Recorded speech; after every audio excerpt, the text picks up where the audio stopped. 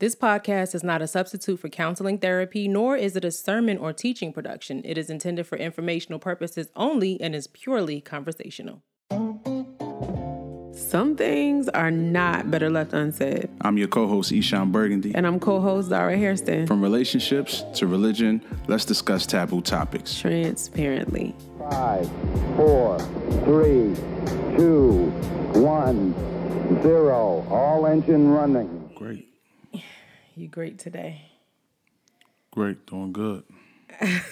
Are you really? I remember one of the previous episodes we dealt with this, how you were pretty much saying that you were great in faith, by faith, but you really weren't. Are you really good, or is it just by faith? I'm tired.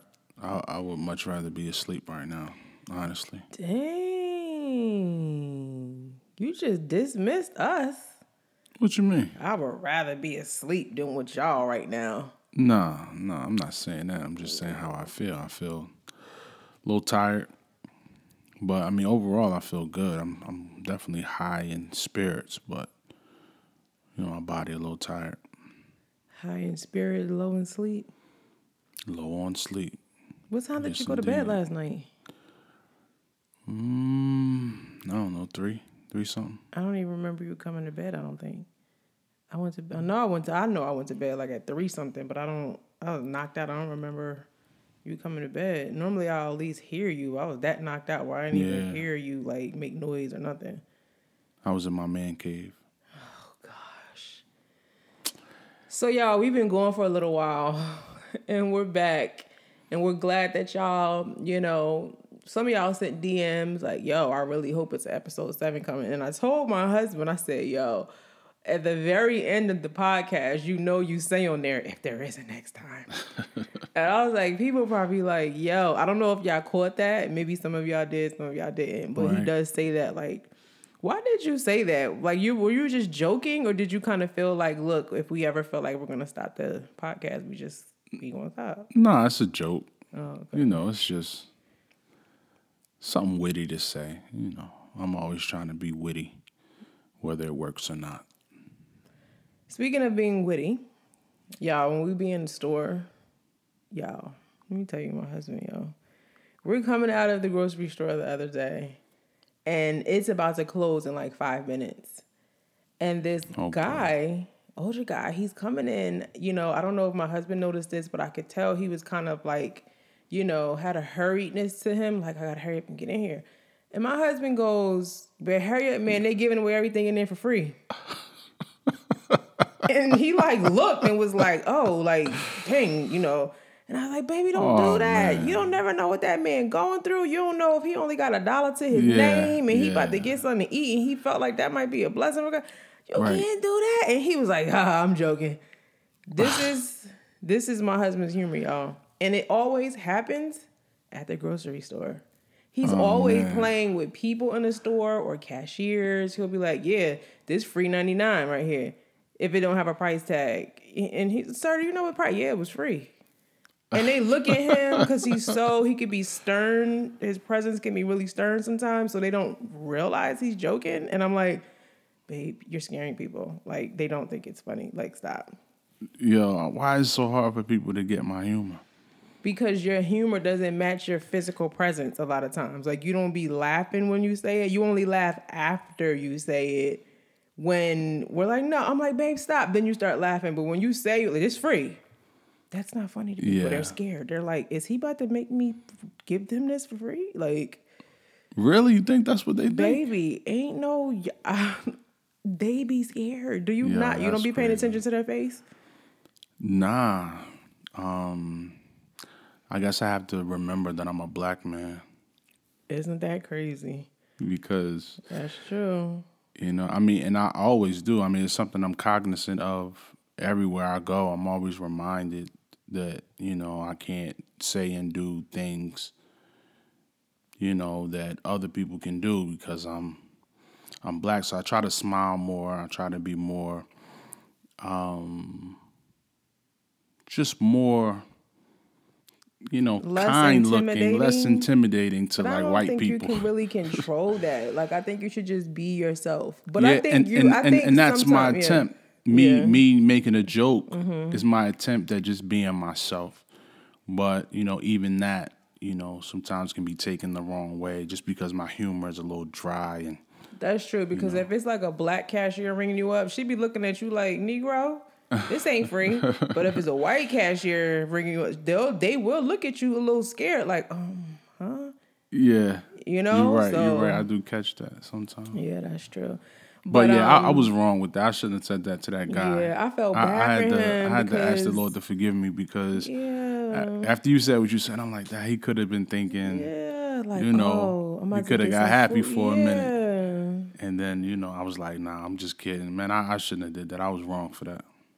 Yeah, but so I don't know if y'all thought with, you know, at the end of the podcast when he says if there is a next time, you kind of probably felt like, nah, he ain't never going. And then it was like, wait, where they at? You know, it'd be like 1 week, 2 weeks, 3 weeks, like what's going on? But you know, at the end of the day, you know, this is a sacrifice of our time. We don't get income from this, you know, podcast. And so sometimes there are going to be things that are going to kind of be a priority over the podcast. And that's exactly, you know, what happened. There was a crazy storm where we lived, and we had to go to a hotel for like, was it 6 days? 6 or 7 days. And then it was a lot going on like in our personal lives. And, you know, we could have picked up the mic, but it was like, look, you know, it's kind of like when you go to work, you know, if I don't go to work today, I don't get that check if I don't have my time. So you might go ahead and get up. But if you're not getting paid and somebody wants you to do something, it's like, well, I'm not getting paid, so I'm going to chill today. And so that's kind of, this is definitely, we love to do it. It's making a huge difference in relationships and marriages. But because it's not, it's free and we don't get income from it, it's like sometimes if we have to prioritize. It's a love labor. Yeah. I know cut me off like that, though? I know people say labor of love. You just gonna cut me off like that, though? I wasn't done my thought. I'm sorry. I wasn't trying to cut you off. I was just trying to add to the thought. But yeah, I don't want to say it like that. Is that why you cut me off? Because you didn't want me to say it like that? Like what? Like, you know, we don't receive income from this, so, and you feel the way? No, I was just saying, you know, it's a labor of love. You know, this is something that we do. You know, I like the way you put it. You said we what did you say? You said we do this out of our. You said we do this out of our spare time or something like that. I don't know. I said that when today? Yeah, something like that. I don't know. I could be wrong, but you are so tired right now. Oh, baby. How did you feel being away from the microphone? You couldn't wait to get back? No, I didn't. I'm tired too, just like you. Like we've been in what we're going through together. And we've been right side by side. So I'm tired. I had to be like, make myself get up and say, yo, we got to record. Because I'm thinking about the DMs that we get of people like, yo, are y'all coming back? Of people that are like, please, like, come on. You know what I mean? Shout like, out to those people. I visualize that. So, you know, that's why your voice matters. Because if nobody had said nothing, I'd probably be like, we're going to take another week because don't nobody care. You know what I'm saying? So, but I visualized that while I was comfy on my couch and was like, we got to get up. We can't do that because people are like. Yeah, people are waiting on us. Yeah, they're waiting to hear something that God uses to set things free in their lives that are bound. Grateful for that. Definitely grateful for that. So we here. And we are today going to get into some pretty, I won't say heavy, but we're going to share a time in our marriage that was, it really caused a lot of damage just from one decision that my husband and I weren't in agreement on. He was presented with the opportunity from someone. And you want to talk about the opportunity that you were presented with? And he talked about this on his Instagram, the demise of it, with this label that he was with. And a lot of people had a whole lot to say. And why are you talking about it now? Why after all these years? And my thing is, what people need to understand is that when someone goes through a certain life experience, they have the right to talk about it when they want to. You don't dictate when they get to say something, and it doesn't lessen the impact of what they went through because they waited longer to talk about it. Sometimes when you go through things that damage your life and your family and almost cause a split in your marriage and your relationship, it takes a long time to come to a place where you're even ready to publicly address that. So who are you to tell somebody, why are you waiting now to talk about what happened? Because I can. Because it's my story. And I can talk about it when I want to. So I'm going to tell you straight up, don't come over here on this side saying nothing to my husband or me about this podcast episode and what we're sharing. Don't play with me. My husband's something I don't play with. Don't play with me because you don't know what we went through because of that decision. So you keep your little comments to yourself about something you don't know nothing about. Whoa. Because I'm looking at people leaving comments telling you, like, you don't have the right to talk about what you endured. Yeah. Yeah. Like, you got some nerve. And this is why when people are abused in churches, spiritually abused, emotionally abused, physically abused, in marriage, they keep silent. Silence is so deadly, y'all. But this is why people don't talk, because the victim gets bashed. Because you have such a glorified perception of the person who did the abusing. That's a fact. And you have that glorified perception because nobody tells you who they really are and what they really did and what really happened in the situation. But you need to silence yourself before you speak about a person telling you what happened to them, because it takes courage to do that. So much courage that it sometimes takes years for you to build yourself up to even talk about it. And then here you come leaving a comment talking about, well, why are you saying it now? Why you ain't say it then? Shut your face. Talk that talk, baby. Shoot, that make me mad. As a person with a background in counseling, I have a different level of upset when people do that.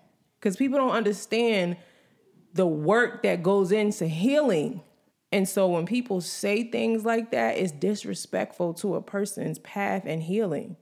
Now, I know that, you know, people are going to continue even now to say things, but don't bring it over here. But anyway, go ahead. Talk about the experience and what happened.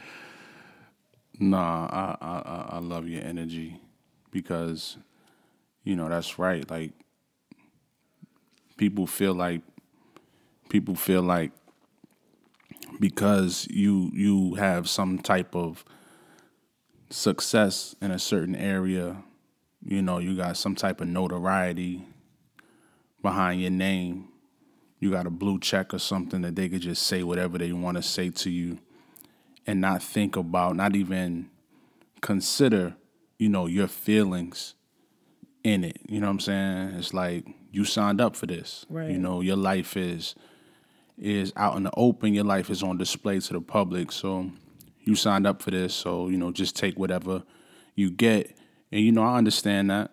But at the same time, you know, things do bother me. Things do get under my skin. And this experience for me was very, very troubling because I found myself at a place where I felt like if I said something, I would be cast out. But the thing is, even though you didn't say anything, you were kind of quote unquote blackballed after the experience. To a degree, you were from their fan base, which is fine, right? You know what I mean, with me. But the point that I'm making that is a lot of people think that silence is protection, and I did a blog about that. But in the end, you really are not protected. You're really worse off. That's you know right. What I mean? That's right. And I'm definitely learning that. I think in that circumstance, I felt like the people presented themselves, you know, Humble Beast, that label, they presented themselves in such a angelic light. Well, let's talk about that, though, because you going to the end. Let's go to the beginning of the story. This was at a time in your career where you felt like what? Transparency, the podcast with Ishan and Zara. Visit transparencythepodcast.com or follow us on Instagram at transparencythepodcast for more information plus recent updates. Before they came. This was at a time in my career where I felt like, I just dropped my first album and I just got an email from Billboard saying that it's about to chart. I had just got my first check from music, in so much that I was able to move my family from one state to another off a music check, and that was big to me. That meant a lot to me. I felt a sense of success with music, and I felt like, man, Lord, I just trusted you in this process, and I just made something pop, like something actually happened out of it. So I wanted to continue to deliver, but I felt like I didn't, in the area of finances, to keep up with a thriving career or a budding career.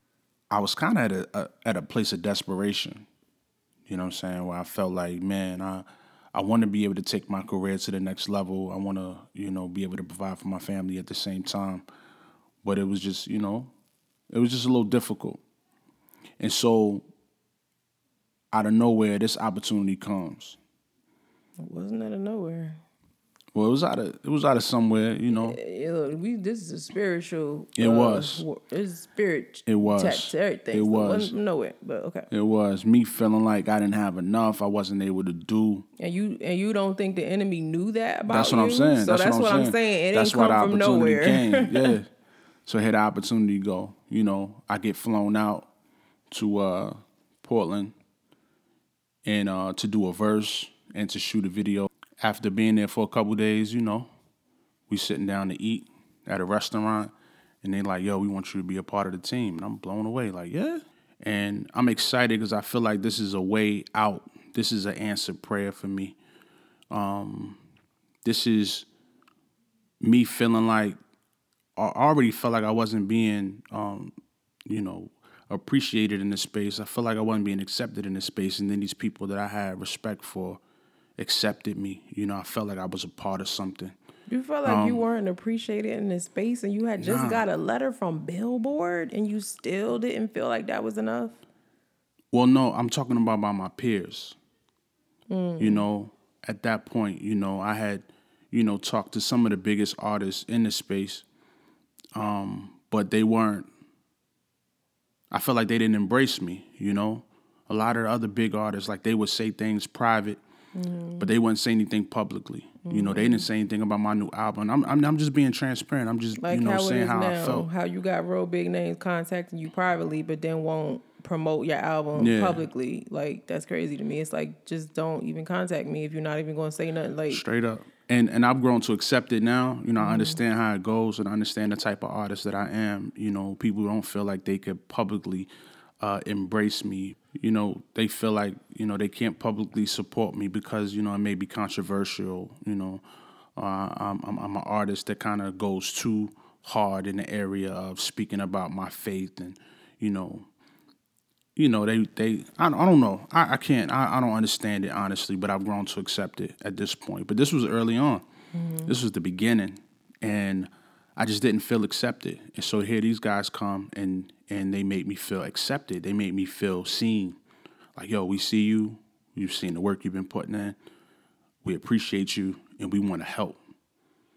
And so one of the red flags I saw, I heard when it was like, you're an amazing artist. You're better than our flagship artist. So, and that was a red flag for me. They use those words? Yeah, they said, yo, you better. You're a better rapper. You're better. They say you're a better rapper than our flagship artist. Yeah, that's and not a good when I sign. heard that, it made me uncomfortable because I felt like, why are you saying that about your flagship artist? But at the same time, it made me comfortable because I felt like they believed that much in me. You understand? So for me, this was an opportunity to reach a couple 100,000 people that was, before that, they were out of my reach. And maybe I'll be in a position, with them where I don't have to, mince my words. I could just be all the way, real about who I am as an artist, what I believe, and I have a support system behind me. And then they say, we'll do everything for you. Like we'll be your manager. We'll do this. We'll do that. It was just like everything that I can imagine, being an artist, like the full support system. And then, it was a great deal in terms of the music, the splits and everything. And I just was like, yo.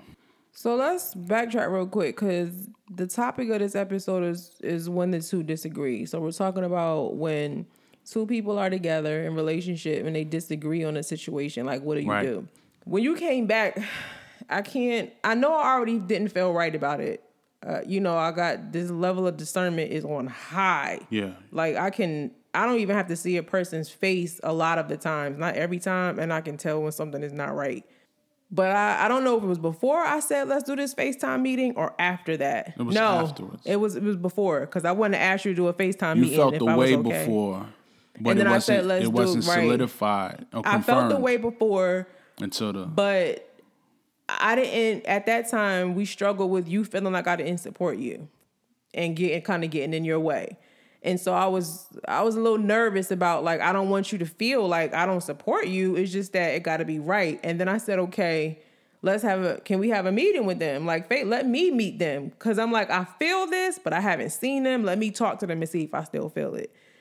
We did the FaceTime meeting. What was that conversation about? I can't really remember. The conversation was just about them, who they are, and what they were trying to do. My main question was, why are you picking my husband? Yeah. That's what I wanted to answer to. And the answer wasn't good for me. Yeah. I didn't like that answer. I said, no, this is not right. Right. I felt, no. Everything that I'm feeling is correct. We got off of that FaceTime meeting.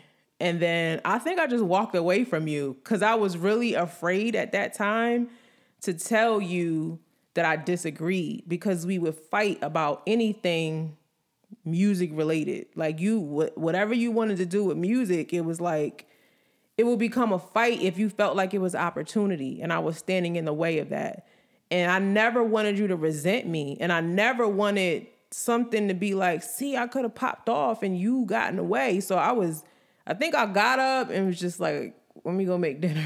Because I don't know how to tell him this is not a good idea. Yeah, you know what? That's what happened. And I apologize even now. I want to apologize to you for making me feel that way. Because when I think about that and the type of mindset that I had at that time, it just, I did feel like you were trying to hold me back from something. Yeah. And that something in my mind was the ability to provide for you. Right. And the children. Right. But what I didn't understand was your apprehension was healthy, and it's something that I needed to consider, because I was about to make a decision based off of fear and based off of angst, being anxious, and you should never make a decision off those two things. You should never be so anxious that you got to hurry up and do something. So you should never be so fearful that you got to do it or else. So as a leader looking back, what do you think you should have made that decision off of then? Like what place have you learned? I should have heard you out. I should have heard your perspective and considered that. You heard my perspective, so you're telling me you didn't consider it. No, you I didn't consider it. You just straight didn't. You did already know what you wanted to do. I already knew what I wanted to do. And yes, you did, because we're going to get to the story. You did. And so I don't know at what point after that FaceTime meeting we had a conversation, but I got I'm a different woman today. Now I'm going to tell you to your face, baby, no, or I don't think, I'm just like, I have the confidence and the courage now to where I'm not going to go backwards to feel bound in my marriage or to feel controlled or dominated. And you've helped in that too, because you love me the right way. So I have space to do that where I didn't before. So I'm at a new place now. But then I was, I was just like, I don't want to fight. So it's like, I don't want this to turn into something. No wife wants her husband to feel like she ain't in his corner. Right. No wife, so I'm like, I don't know how to tell him I mean, he's coming to me. This is huge. They flew me out. They did this. They think this. You see they followers? You was showing me videos. You was showing me this. Look at that. Look, I could do this. We could do that. And so how do you hear your husband that excited about something and you love this man and you know he's anointed and you know that he's called, and then you say, I hear all that, but ain't a good. It's like, how do you, I'm not where I was. I'm not where I am now then. Yeah. And I didn't know how to tell you that. But when I finally did, whenever I do, it's the Holy Spirit in me is not, it just gets louder. It starts off really small and then it gets uncomfortable for me to even sleep. And that's when I was like, I have to tell him before he does something damaging, don't do that. Don't take that deal. Yeah. Don't yoke up with them. Yeah. And so, this is not to be throwing dirt on, that label or anything like that. This was just our experience. And sometimes God will have you work with one group of people and then another person, he tells them not to for what God's reasons are. And in my spirit, I felt that was a very bad decision. It was like red flags, red lights, sirens in my spirit. Do not do that and tell him, because you weren't in a place to hear from God about that. Right. You were firm. And the reason why I wasn't in the place, because I had cut off reason, the voice of reason, which was you at that time, and the Holy Spirit. No, that's what I'm saying. God, I believe, told me for it to verbally come out of my mouth, because I think God you already had red flags. But you were dismissing them. And so I think God was like, well, I'm going to have it come right out her mouth so he audibly hears what I'm saying. And so I come to you and I say, I don't think that's a good idea. Right. I don't think you should do that deal. I don't remember what you said. What did you say? Because I told you not to do that. I don't remember what I said, but I just was like, I think you might have been, why do you feel that way? Or, do you know that, like, reminding me of all the opportunity that this decision will come with? I'm like, I had already, at this point, I had already, in my mind, missed, at least 3 opportunities. I was just going to say that. You had already turned down a number of deals. That was really good. I thought, these are great opportunities in music to get signed, to be a big artist. Mm-hmm. And I missed those 3 already. Right. This one, I wasn't willing to miss. Right. I felt like I needed to jump on it. And I felt like it was so good because I didn't have to compromise. So I'm like, yo, they got the followers, they got the email subscribers, they got the, YouTube views, they got all of this stuff, and they want me to be a part of their team. And if I'm a part of their team, I don't have to compromise. And it's like why I don't would have to sell my soul, baby? Like, why would I turn that down? Why would I sell? Just because you feel? Why would I turn this down? Because you feel it's wrong. Because at that time too, you knew anytime I told you something about a person or entity or anything, you knew that about 99.9% I was right about it. You knew that up until that point. Yeah. But now you know it in a different way, because now you've seen us suffer from you not heeding that in our marriage. But at that time, you knew that about me. Like, you knew I didn't play with God. You knew I wouldn't lie on God and be like, the Spirit is telling me this is not good. You knew I was good for what I said in the Spirit, because I don't play with God. I don't use God to get what I want. You know what I mean? Right. And if it was about me, I would have been like, do it because we can get more money. You know what I mean? Then I could live how I want to live. Like, we wasn't struggling, but we weren't living in abundance. So if I was that kind of woman, I would have like bumped with the Spirit, say, let's do this. But I was like, no. So what do? I said, I don't think this is a good idea. You had like 2-3 days to decide. And what did you do? Man, wait a minute. Because they didn't want to do a contract at first. They wanted to just do a handshake. And I'm the one I think who said you need to do a contract at least. But this was after you had already did it. I'm talking about, because we weren't in agreement. Okay, let me just tell the people. You went and did it anyway. You against me being in agreement with you on that, us being in agreement and walking in agreement. You didn't even tell me you were going to do it. You just went, you contacted them, and you said, let's ride. And then you came and told me, oh, that deal, I signed it. I mean, I agreed. I told him. Yeah. And I was like, I couldn't believe that you would know the kind of woman that I am, and that when the Spirit of God speaks to me, and then I tell you what the Spirit of God said, and you would do it anyway. So that was crazy to me. And now I'm like, okay, you've done this before, where you ignore the Spirit of God coming out of my mouth, and then we get in trouble for it. You know we've been here before. Why would you do this again? I want to get out of this freaking cycle. Yeah. And so all I could feel was this surge of panic. Because now what's going to happen from him doing this when we know that this is not, you didn't seek God about that. You did what you wanted to do. That's right. I did. You know what I mean? And so that's the difference right there. Yeah, that's and it. so now I'm telling you, you ain't really seek God. This is what God has to say on this, and you do it anyway. Then you come back and tell me. Then all I could think was, how can we protect him? Even though you don't really have protection when you're outside of God's will. So I'm like, you're in covenant with one another unto God, and this union reflects God.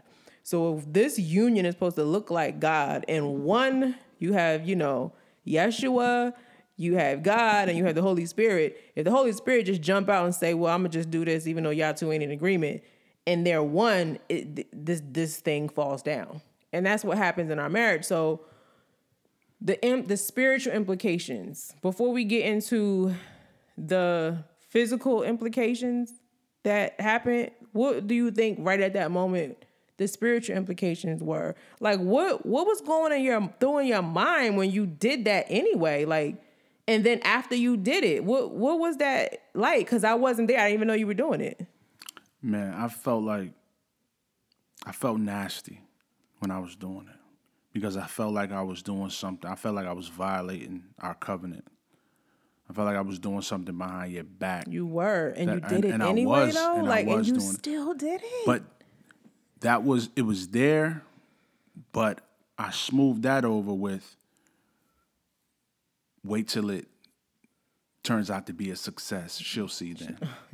Wait till it works out. Like, it's going to work out, and then she'll see. Because I trusted these guys. Like, I looked into their eyes. I heard what they were saying, and I trusted it. I'm looking at you crazy because you trusted them more than your wife's own words. I trusted their intent, and I trusted my own judgment of character. But you had two things before you. You knew my character. You knew my history. And then you had them when you really did. And you trusted them and what they said over me telling you what God is saying. Right. But here's the difference. I felt like because you weren't there and you didn't get a chance to experience. In Portland? You wasn't in Portland. And you wasn't in their midst. So you really couldn't judge properly. So I don't know what I'm talking about. That's how I made it make sense in my head. You understand? And not saying that was right, because there was a lot of error in my decision making at that time. But that was my reasoning. She wasn't there. She didn't see how they interacted with their wives. But then I had the FaceTime call. You didn't think that was enough for me to know? I didn't think that was enough. I felt like I said, I trusted them. I didn't think, if you had told me this was going to end up the way it did before it happened, I would have never done it. Well, that's the point. I know. Of living a faith-based life. You don't know what the end is going to hold. Right. And you still got to know do what God says, even though you don't know the other side. The Most High sends warning signs. The Most High warns his people. The Most High comes before it happens and makes you privy to what could happen. And he did that through his spirit. I rejected that. He let it come out of your mouth. I rejected that, and I went ahead and signed anyway. And it turned out not to be what I thought it would be. So now let me ask you a question though. Okay. Before you go on, how does that make you feel now, knowing more? Because we haven't really discussed this in depthly until right now. I mean, we talked about it, but how do you feel knowing my mentality at the time, and knowing that it wasn't just to say how you felt wasn't valid. I just thought you didn't get it, and I thought that I was going to prove you wrong. That was my hope. As crazy as that sounds. So we have these conversations all the time, even about some things that you post, and sometimes when you say things, you use the wrong word sometimes. I don't know who your English teacher was, but you ain't pay attention in that class because you used the wrong words. I'm like, babe, this is really what you mean. And you're like, no. And I'm like, babe, look at the word in the dictionary. You're saying this, but that. So we have this thing, where you mean one thing, but you're saying something totally different. I already know that about you. I knew that about you then. So you thought I didn't know. You thought I didn't understand your intentions. I know that you love me and our family. I know that, with everything in you, all you want to do is be able to provide for us. I know that's a huge thing for you because of your past and what you come from and not really knowing your father and wanting to be a godly man. And my thing is you already are. There's nothing you can do to make me say, oh, now you're a godly man who provides well. You are. Baby, you could be making $5 an hour, but you're still providing. You don't have to give me riches. You know what I'm saying? You tearing up? Why you rubbing your Nah, I'm good. I'm chilling. It's not about what you're making that shows me that. But this is the thing. You have to know that. If you don't know that, no matter how much I know it, it won't make a difference. And you didn't know that about yourself already. So no matter what I said or anybody said, the way you built, you was going to do it anyway. And we had already been there on a number of occasions. This wasn't the first time I've warned you. The Spirit has warned you first. You've heard from God. You hear from God. And you reject it. And then God have me saying, and you reject it again. And then you go do what you want. This was not the first time. So it was a shock that you went behind my back and signed the contract with them. Because that's something that you hadn't done before. You'll go do what you want, but you'll tell me this is what I'm about to do. And I'm like, are you serious right now? And you'll do it anyway. That was the first time you went behind my back and then you told me later. So I'm still thinking we in limbo, and we were not in limbo. You had already made moves. So I was just like, wow. And it hurt me because I'm like, I love this man. I know he doing what he think is right, but it's never right when you ignore the Spirit of God. Now, if you deceived and you thinking God telling you to do something and that ain't God, that's something different. But we know God, and you were clear and you did it anyway. It wasn't so much about you being in disagreement with me as it was you hearing God and doing what you want anyway. That is what hurt me, because I'm like, how can you lead this family right, making decisions that aren't rooted in what God tells you to do? Where is that going to lead us? And this is why I had this, I just had seasons of just insecurity of people telling me I wasn't submitting right, but they didn't know what I was submitting to. That was like torture to me, because it's like, y'all see this man as one way, and you don't know what you're telling me to submit. A woman isn't designed to just submit to anything. You know what I'm saying? And so it's just like, you just hear submit. And so I'm just like, my thing was, I felt like Abigail, if you read that story in the Word, where it's like, I have to fix this somehow. Again, she was always fixing his problems.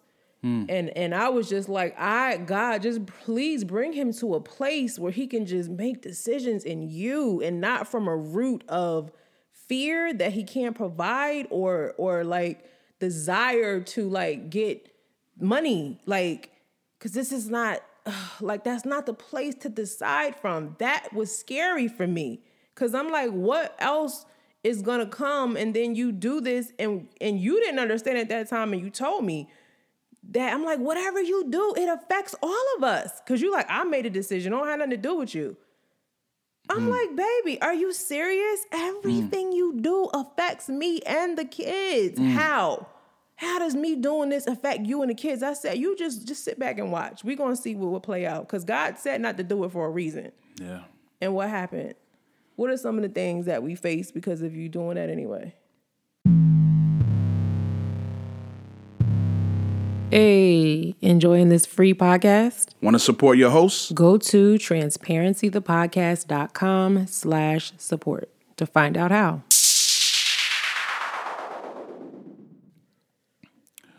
Man. I mean, I don't know if you can go into too much Yeah. I can't go into because some too stuff much is just a little too detail. sensitive.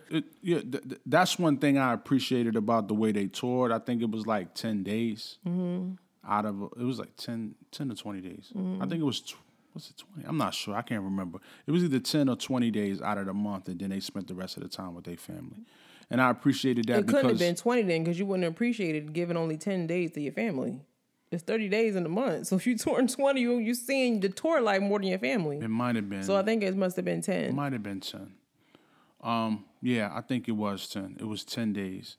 And I appreciated that because I felt like, normal touring is something I never wanted to get into because you're gone 3 months, up to like 6 months, away from your family. And, and so when I found out they did it like that, I appreciated it. I was like, okay, this is cool. I like this way. But anyway, did a tour or two. Then we dropped the album. And during this whole time... And I was on that album, on Come Alive.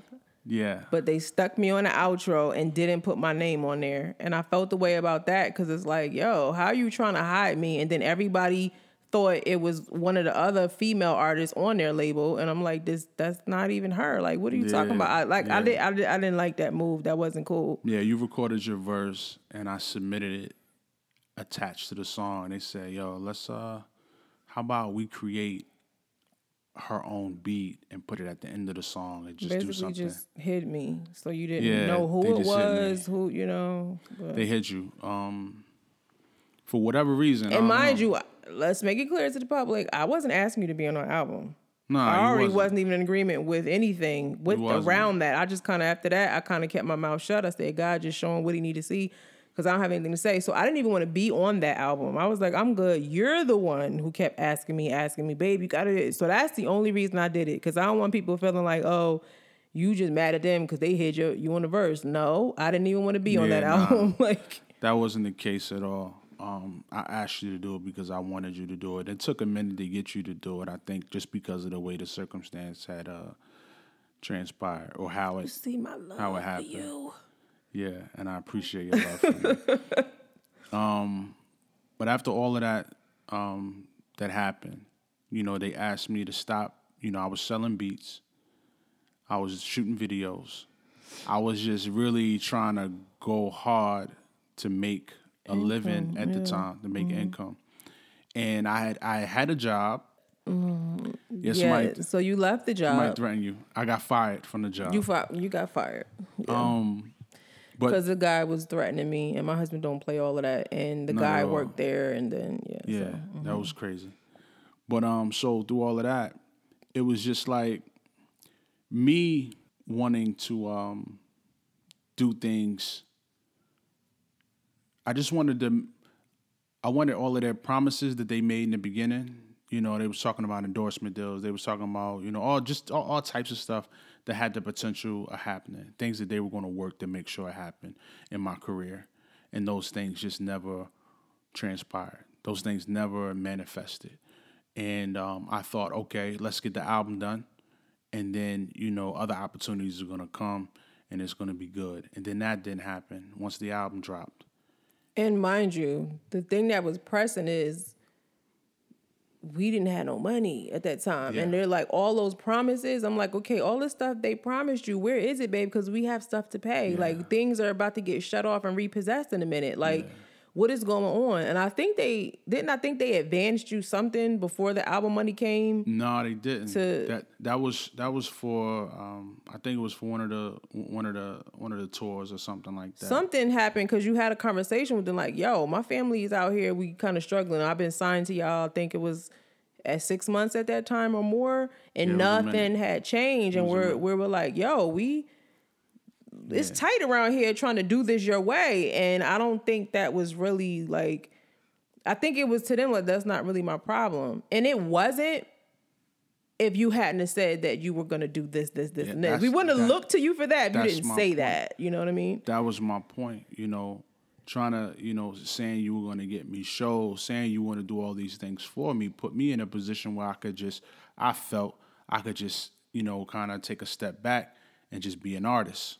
And that's what I attempted to do. And then I quickly realized that wasn't the case. I'm trying to be a part of this brand and trying to fit the mold of this brand and not go off and do my own thing. And every step of the way, I would tell you, well, why would you not get another job right now? Like, we have Bill, well, they saying this, that, this around this branding, but I'm like, in order for someone to effectively brand you, they have to understand you. I don't think they understand who you are, have taken the time to do that. They're just trying to merge you into who they are. But an artist is independent too of who you are. Yes, I'm in with this entity, but like, you still have to understand and big up the strengths of that artist and who they are. And then on top of that, culturally, there are cultural differences. With you being a black man in America, this is not a personal opinion. Statistic wise, Caucasians make more than other cultures across the board. Men make more than women across the board. So don't come at me talking about, hey, it's not a black and white thing. This is just statistically, this is correct. So when you tell a black man, let's focus on this, and this, it's kind of hard to do that at the same time as work. So you stop to do this thinking that's going to bring the income, and it's not. And then you say, well, go get a job. And it's like, well, what? This is all over the place. So that's my point. Why should I, that's the first thing I thought. Why should I have to get a job when all of these promises were made? All of these things. And that was your job. You being an artist and doing the music and the shows and like all the things that you were doing, that was your job. You know what I mean? So I went ahead and got one. And we pushed toward making the album, making the album, finishing the album and all of that. And at that time, me and you were going through a lot. And we got to the point where you was ready to give me them papers. Oh, I sure was. That's the first time I gave you divorce papers. In the middle of that. I was not playing. Yeah, because it was like everything they told you when you went out there to visit them, you was hanging on to that. And I'm like, baby, it's not happening. Do you understand we're about to lose everything because you have faith in something that you already knew from God first not to do it?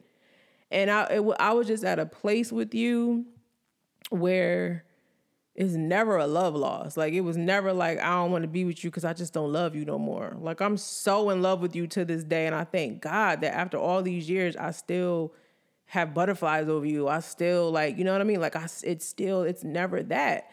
But I was just like, I can't do this anymore. You're leading from the wrong place and you're dragging your family through the mud while you make all these bad decisions.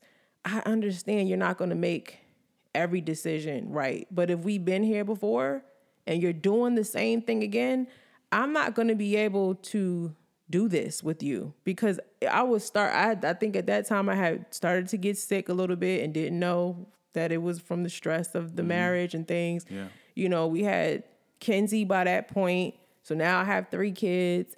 And I'm like, you are really thinking that music is your provider and not God. You know what I mean? It's like God is your provider and he uses music to provide for you. But whenever it ain't, stable, then this is what you have to do. And because of different people telling you different things, man, you ain't got to work. You ain't got to get no job, man. You eat Sean Burgundy. These people are not in our bank account. They don't know what we're dealing with and what we're up against. And then they tell you not to work. All these men would tell you. I'm like, these are men telling you not to work, not to get these grown men. Men are telling you, did they read the Bible? Like, you don't work, you don't eat. Are you serious? And that's what was happening. And so you were hanging on to all of these things that these people and these brands and all this stuff were telling you and doing. But then your family was suffering for it. Yeah. And I told you, I said, I think that was the first time I told you I don't respect you as a man. Yeah. And I think you cried a little bit. And I didn't say it nasty or bitter. And I said, I don't want to think about you that way. But you're not behaving manly. Like, you're making choices like a boy. This is how boys make choices. a godly man don't make choices like this and take his family through this. And I want a man of God, not a boy. And so, you teared up and I said, I'm not trying to hurt you, but I have to let you know that that's how you're behaving. And I don't think nothing changed. You were hurt by that. And I was like, oh, you really still think I'm playing? And I went down to the courthouse because I couldn't afford a divorce because we still waiting for money that ain't never coming. And they were like, you can do this program thing, like if you don't have money or whatever, and you can do this paper or whatever. And I needed you to sign it in order to do that. And I gave you the papers. Yeah. I don't remember what you did after that. No. Like, yeah. I gave you the paper. I remember you left and you was walking down the street acting crazy. Something. You was on the phone with them or somebody. I was on the phone with them because we were waiting for the album money to come. And I had released the album before. Mm-hmm. And so I knew. Oh, right. The timing. We knew when you got paid, right? I knew how long it takes. Right.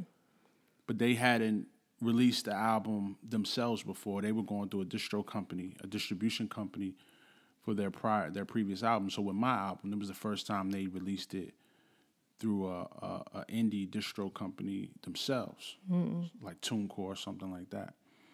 And so it's like weeks and weeks and weeks going by, and I'm like, "What's up?" And they just because before you had to deal with them, me and you were in the loop, like finances. I was right at the table. I was never iced out of that. Absolutely. And with that situation, I was kind of like, I was not a part of the equation. Right. And so I even knew too, like, yeah, you get paid around this time because I managed that money. I was like our accountant. And it was just like, yeah, it's not here. It's not. I'm like, how it's not here? Like, you're getting money now from other stuff you did before them. And you still ain't get this. And if they're using this distribution company, this should be here by now. Like, we were really, they had repossessed our car and we have small children. Yeah. I don't know how we got the money. I think the taxes, I don't remember, but we are walking in the cold for miles to go and beg these people to give us our car back. Yeah. And we got the car back by the grace of God, but it was like, why are we having to do this? And you have thousands of fans, Eshawn, and we sitting here, it's me and you together. I'm holding your hand side by side in the cold, walking, because it wasn't really Lyft like that. At that time, wasn't popular. So we were walking for miles to a whole nother city in the winter cold to try to give these people we got this much money. And then they had sent our car somewhere else because it was about to be over. And they were like, well, we can call them, but they sending your car to the next transplant. And then the people was like, well, drive it back, but you got to pay extra. And I'm like, we already got to give y'all all this money and you got to pay extra? Then we praying to God, God, give us the extra money. God gives us the extra money. They said they'd send the car back, but we can't get it tomorrow. So now we can't drive home. We got to walk back home in the cold. It was crazy times, y'all. That was crazy. There was a whole lot going on. And I couldn't even be real with them, with everything that was going on. Mm-hmm. And I'm like, yo, what's up?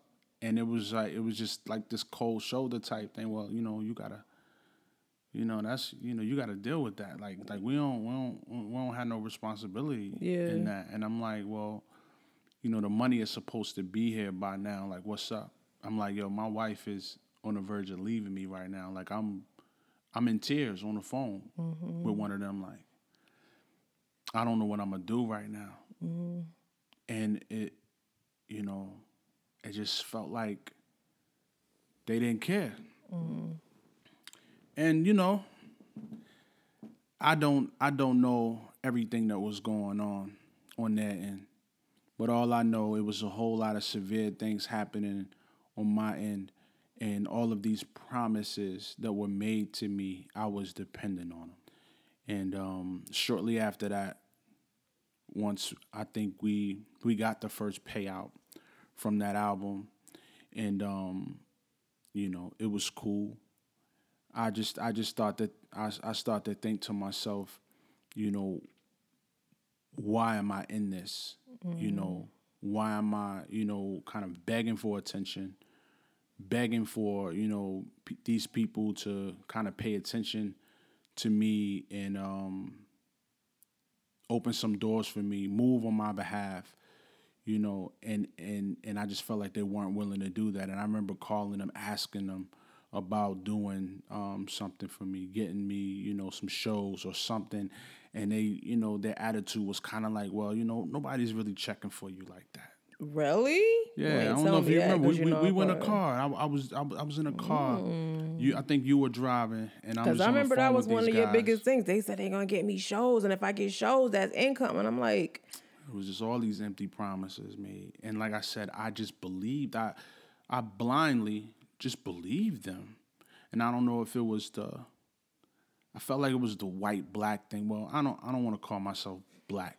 You know what I'm saying? I don't really like that term. So I digress. A cultural difference. There's a cultural difference. But I just felt like now I was in a position of being needy, and they were in a position of power. You know, and I felt that from them. So I said, you know what? I'm gonna go ahead and you know, I gave y'all what was required, and that was an album. We did that. You know, it's a great album. The Fear of God, you know, blessed a lot of people. I'm gonna go ahead and move on and just, you know, be concerned with my own career and just take things back into my own hands like they were before. And so when I made that decision, you know, they asked me to stay. They said, nah, you know, we got our team. We don't want you to go. And I thought about it for a few days. You know, me and you had talked about it, and I said, yeah, I think it'd be good that I go. And then they said, okay, well, let us make the announcement. Let us let everybody know, so that nobody gets hurt, so that nobody's looked at bad, and so that everybody kind of comes away from this looking good. So I said, okay, you know. It was a mutual thing, I thought. You know, I said I wanted to go. They agreed, and we were on good terms. Mm-hmm. And then I'll go ahead and allow them to make the announcement. I think it was probably about a week or two later. They make an announcement, and they put out a video. And matter of fact, it might have been 3 weeks later. They put out a video.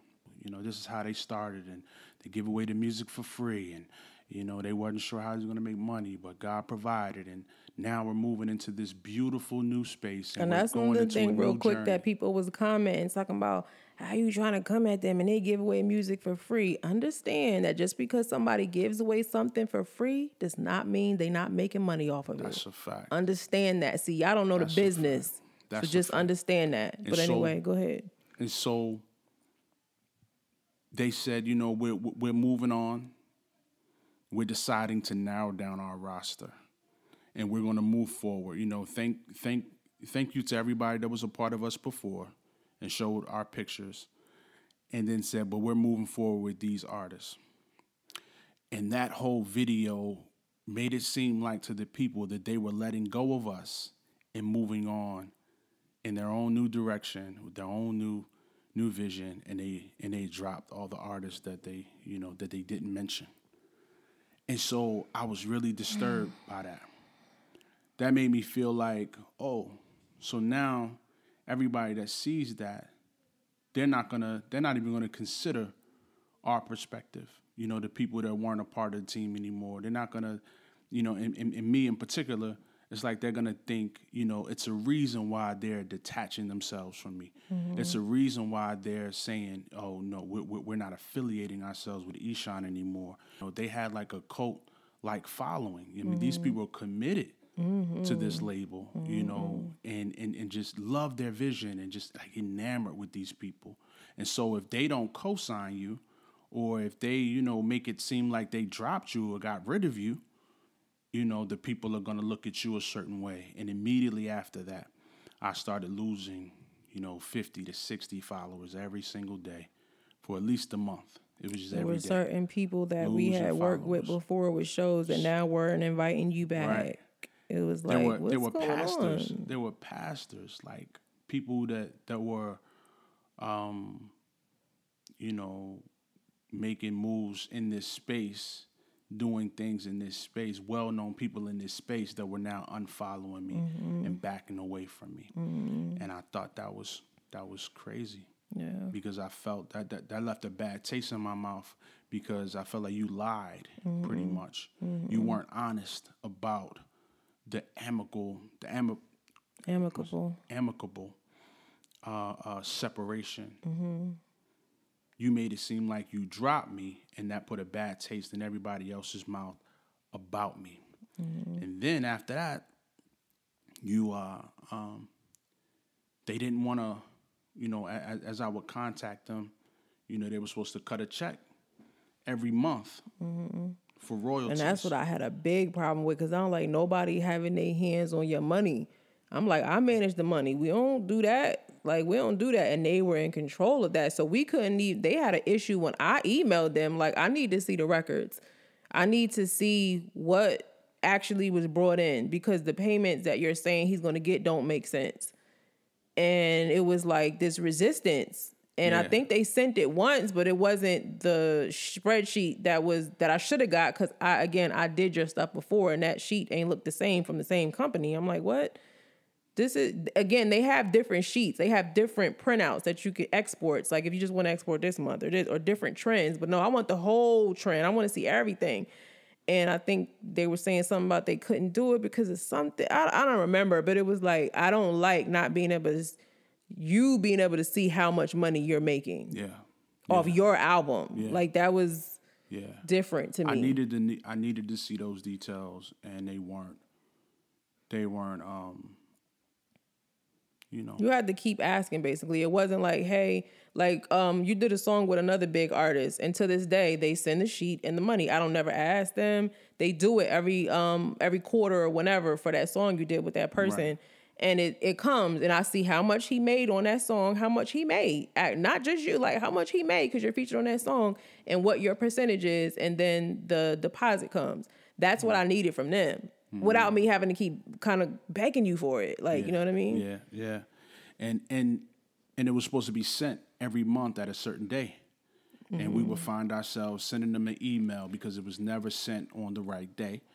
And we would find ourselves sending them emails days after, like, hey, where's the payment? Yeah, where's the sheet? Where's the payment? Where's the payment in the sheet? Where's the for payment this in the month? sheet? Yeah. And we would be met with an attitude. Yeah. Like, and we were wrong for asking what was due to us. Right. Like I'm begging you for something. Right. Like I had my hand out like you were doing me a favor. Right. You weren't doing me a favor. You were doing what you were supposed to do because it's business. And so it got to a point where after a few months, they were just so mad every time they had to cut a check, that they said, you know what, we're just going to give you the album.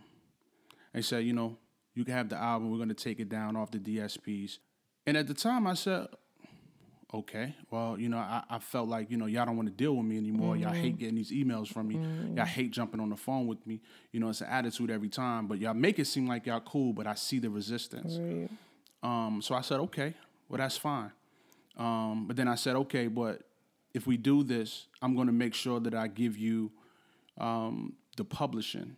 I don't want to just make money off this. This is a collective work, a collaboration. You know what I'm saying? Like we both brought something to the table for this project. So I don't just want to make the money off of it. So when they gave me the album, I went ahead and did the publishing, made sure they got their royalties and everything off the publishing. But what I didn't find out until later, after they gave me the album, they said, you know what, you can have the album, but we just want to keep it on our website so that we can get downloads for it, so we can continue to offer it for free, because that's, our business model or our model, for ministry or whatever. And so I said, yeah, of course, that's no problem. Keep the album up there. And then shortly after that, I began to hear whispers of just a lot of foul things being said about me around that office and to other people. Somebody that was a part of their team inside had reached out to me and kind of just let me know, gave me a heads up.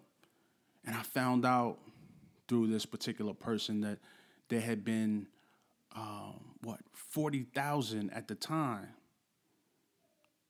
downloads on the site. You mean donations? Donations. For the free download. But see, and this is what I mean. People think free means you're not getting nothing from it. But if there are people that will download it for free, But then there are people that would say, I want to cover those people that don't have the That's money. right. So even though the album is, say, $17.99, I'm going to pay $50 for the album. So you have many people paying more for the album than what it actually is, and those donations add up. This, ladies and gentlemen, is how you give something away for free, but make money off of it. That's right. Follow, you can subscribe, you can make a donation. And so when you have hundreds of thousands of people making a donation, it puts you in a place where you possibly have made millions of dollars, $1 million or more off of a project. And I always thought it was crazy that before I got my first check for the album, they didn't have no money. But when they made, after we got the first check from the album, and they made their announcement, they were now moving into a big new facility. And like I said, the person that I talked to said, "Oh yeah, it was like 40,000 downloads of your project tied to, a large amount of money that you never saw, that we never saw, because it wasn't in our agreement. I never saw. So not only did they make and still make money off of the album when it sells and it's being streamed, they also have a whole other stream of income from that album, because 40,000 downloads at that time, if everybody did if everybody did $10. But just because all of those people download it doesn't mean all those people paid. A lot of people could have did it for free. So you can't equate just because it's 40,000 downloads that everybody sold something. Right. Some people might only sold $1. Some people might have sold nothing, like, oh, come up, getting this for free. But then there are a lot of people who will pay more for it to cover the people that kind of who can't. You know what I mean? And I've had people, I've had on my Bandcamp, I've had people download one song and pay $100 before, just because they wanted to show love, just because they wanted to support and wanted to sow. I just don't want to make it seem like just because 40,000 downloads were there, that 40,000 people sold something. That doesn't mean that. So we don't know. Absolutely, and that's not what I'm saying. But the problem that I had with it was the fact that it's unknown.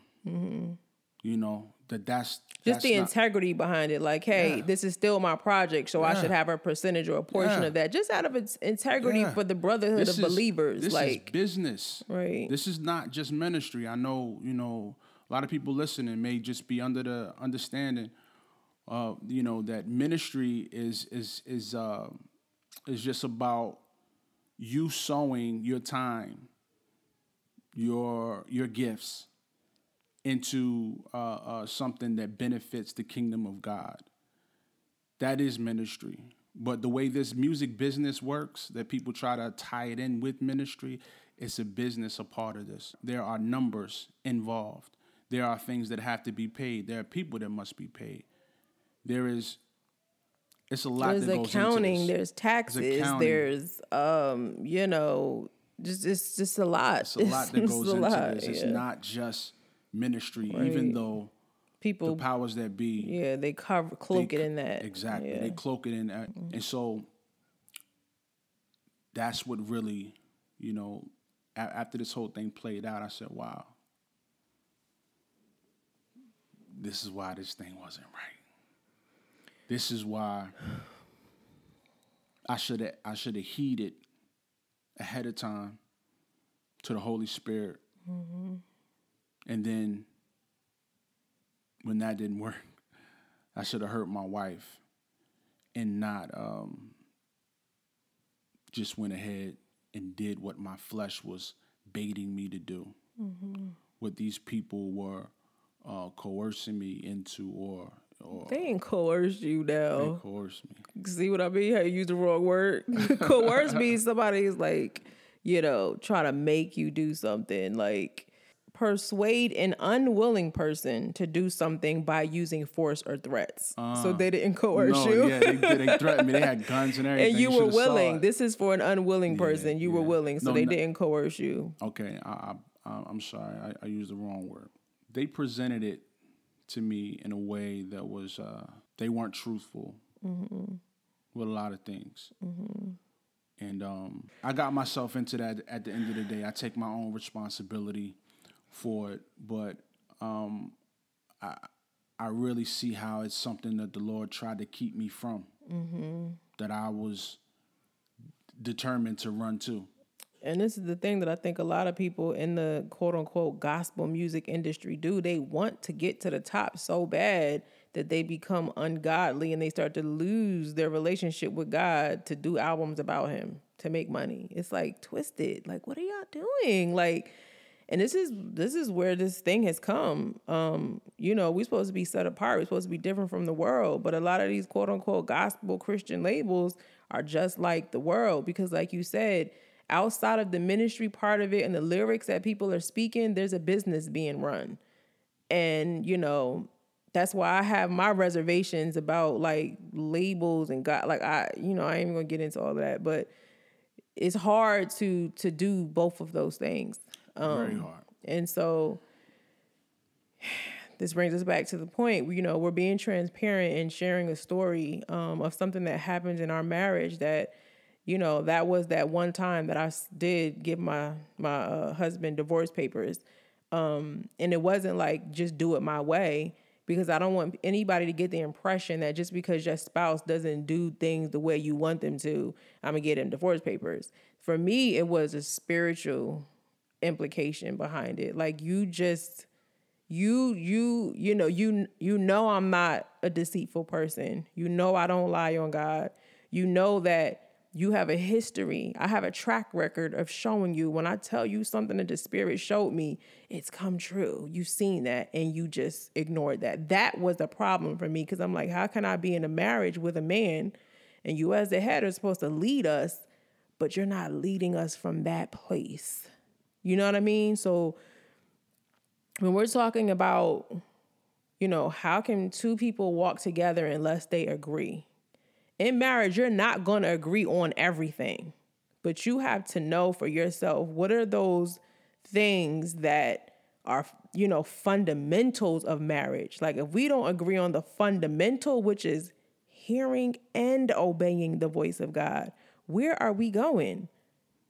Where are we going? You leading us to the devil, to the pit of the enemy. Like, and that was my thing is, if you are the head and that's the direction we're going in, I'm sorry, you can't drag us there, because I'm not going to the pit. Like, you know what I mean? And I know it looked really good and it looked like a great opportunity, but that's what the devil does. He can't make it look like it's a bad opportunity. It has to look like something you just can't say no to. Mm-hmm. And he's going to pick apart. He studies you. He's prepared for war. So you got to study who you going to war with. He knows your weaknesses. He knows you want to take care of us. He knows the things that you really want. And so that is the thing he's going to target when he comes. And that's what he did. And so my thing was, this is going to occur. The devil ain't going to leave you alone. So if you're not going to be able to resist him, how are we going to be in a godly marriage? Like, that's not okay. You know what I mean? So I'm glad everything turned around for the good, but what we had to suffer because of that decision, and the things that we didn't even talk about because there's no space or they're too sensitive to talk about because of that decision. Oh, y'all, listen to God. Like, y'all can disagree all y'all want, but when God speaks, everybody need to shut up. End of story. You know what I'm saying? Wisdom is far better than rubies. So if you're in covenant in a relationship with somebody who is giving you godly wisdom, I think there's a great benefit in that, and you can look to have a lot of prosperity, not just financially, of course, but just have a prosperous life because of the person that you're with. So that's why it's like y'all have to know God for yourself, the true and living God, not the fake God, not the false God, not the self God. God of heaven and earth. And so if you guys don't know that God, then you won't know when it really is truly God speaking. So if you have his spirit, if you're a believer, you have his spirit, he will lead you into all truth. He will lead you. And even if he leads you to a godly couple or a godly person, he still led you. Indeed. You know what I'm saying? Indeed. So Indeed. You're not alone. You're not out here feeling like I don't have nobody or nothing to help me walk me through this. You know what I mean? You might not. We didn't have anybody to walk us through how to be married. And here you are listening to a podcast, gaining wisdom from us. We had nobody. You know what I mean? Like, there were certain seasons in our life where we may have called a person here and there and they may have talked to us, but we had nobody just side by side with us from the beginning to now. We didn't have that consistency. All we had was the Most High Spirit. Yeah. You know, God is available to you, and we just pray that you will seek him and that, you know, you can trust his help. You can trust his guidance. And women out there, I just have a special, you know, word. I don't want to say word because that sounds so religious, but we've been designed with this certain discerning that men don't always have. Like God gave it to us for a reason, and it plays an incredible part in our role as wives towards the fruitfulness of the family. It does. Don't quiet and stifle what you know is from God because you're afraid that your husband might get mad. Like, even if he get mad, he still heard you, and that seed was still planted. That's right. And you just pray that it'll take root. So there are a lot of men out there that make women feel like, I'm in charge. You do what I say. I'm going to make the decision. I'm the head. What I say goes. That's not godly behavior. That's not. And so you are a part of decision making. You are a part of, you know, the unit. You are not just some property that he gets to just sleep with and tell what to do. Like, that's not your role. That's not your purpose in life. That is not all that God designed you for. That's a fact.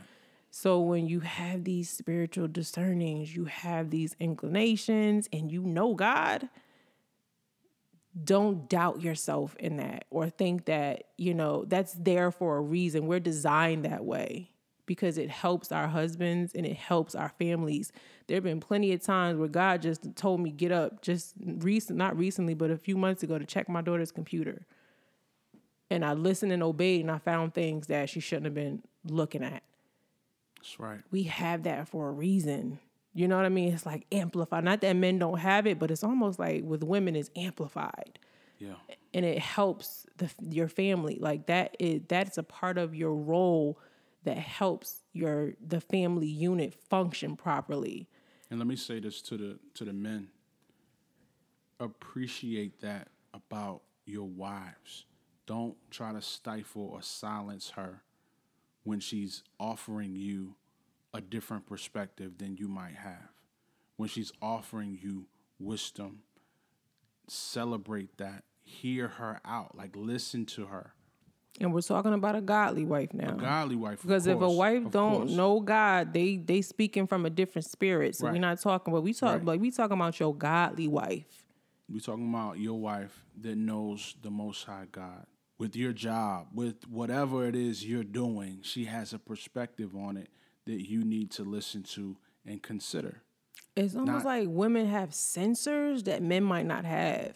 But that's why the Most High said it's not good that a man be alone. Right. That's why he said it, because the men, we're going to miss things. Right. You know, and if we're not adhering to the things that are coming from our godly wives, of course we have to filter things. Right. Of course we have to make sure it lines up. Right. I'm not saying for a man to just do whatever your wife says. That's not what I'm saying at all. Not by a long shot. But I'm saying listen to her and consider what she's saying. Because it's not good for a man to be alone. It's not. And because a woman is designed in a certain way for a reason. It's not. This thing goes hand in hand. This is a joint. Right. This is a combination. This is a collaboration, right, if you will, in life. And so, you know, this is a shared, you know, your lives, your marriage, your family is a shared responsibility between you two. And it's not, you know, it all doesn't just fall on one individual's shoulders. Right. Even though the man is held accountable. Right. You know, is I mean, they're both held accountable, but the man is held accountable to a different standard because God assigned him as the head. So he's going to confront you on what you did, how you led. Absolutely. It's like somebody that's running an organization or running a business. Yeah, you might have the final say, but your team that you have in place are the people that's going to help you do what's best for that company. And a lot of times they can see what the head can't see because they're in a different They operate in a different capacity. A capacity that doesn't allow you to see what they right. see. That's right. You know what I mean? That's right. But the Holy Spirit uses, testimonies to build your faith. So I believe that if you let him show you how to use this conversation, he will, and it will bless your life. And that's what we pray for y'all. Indeed. Y'all be blessed. Thanks for listening. Be sure to follow Transparency the Podcast on Instagram. At Transparency the Podcast. We'll talk to y'all next time. If there is a next time. Oh my gosh.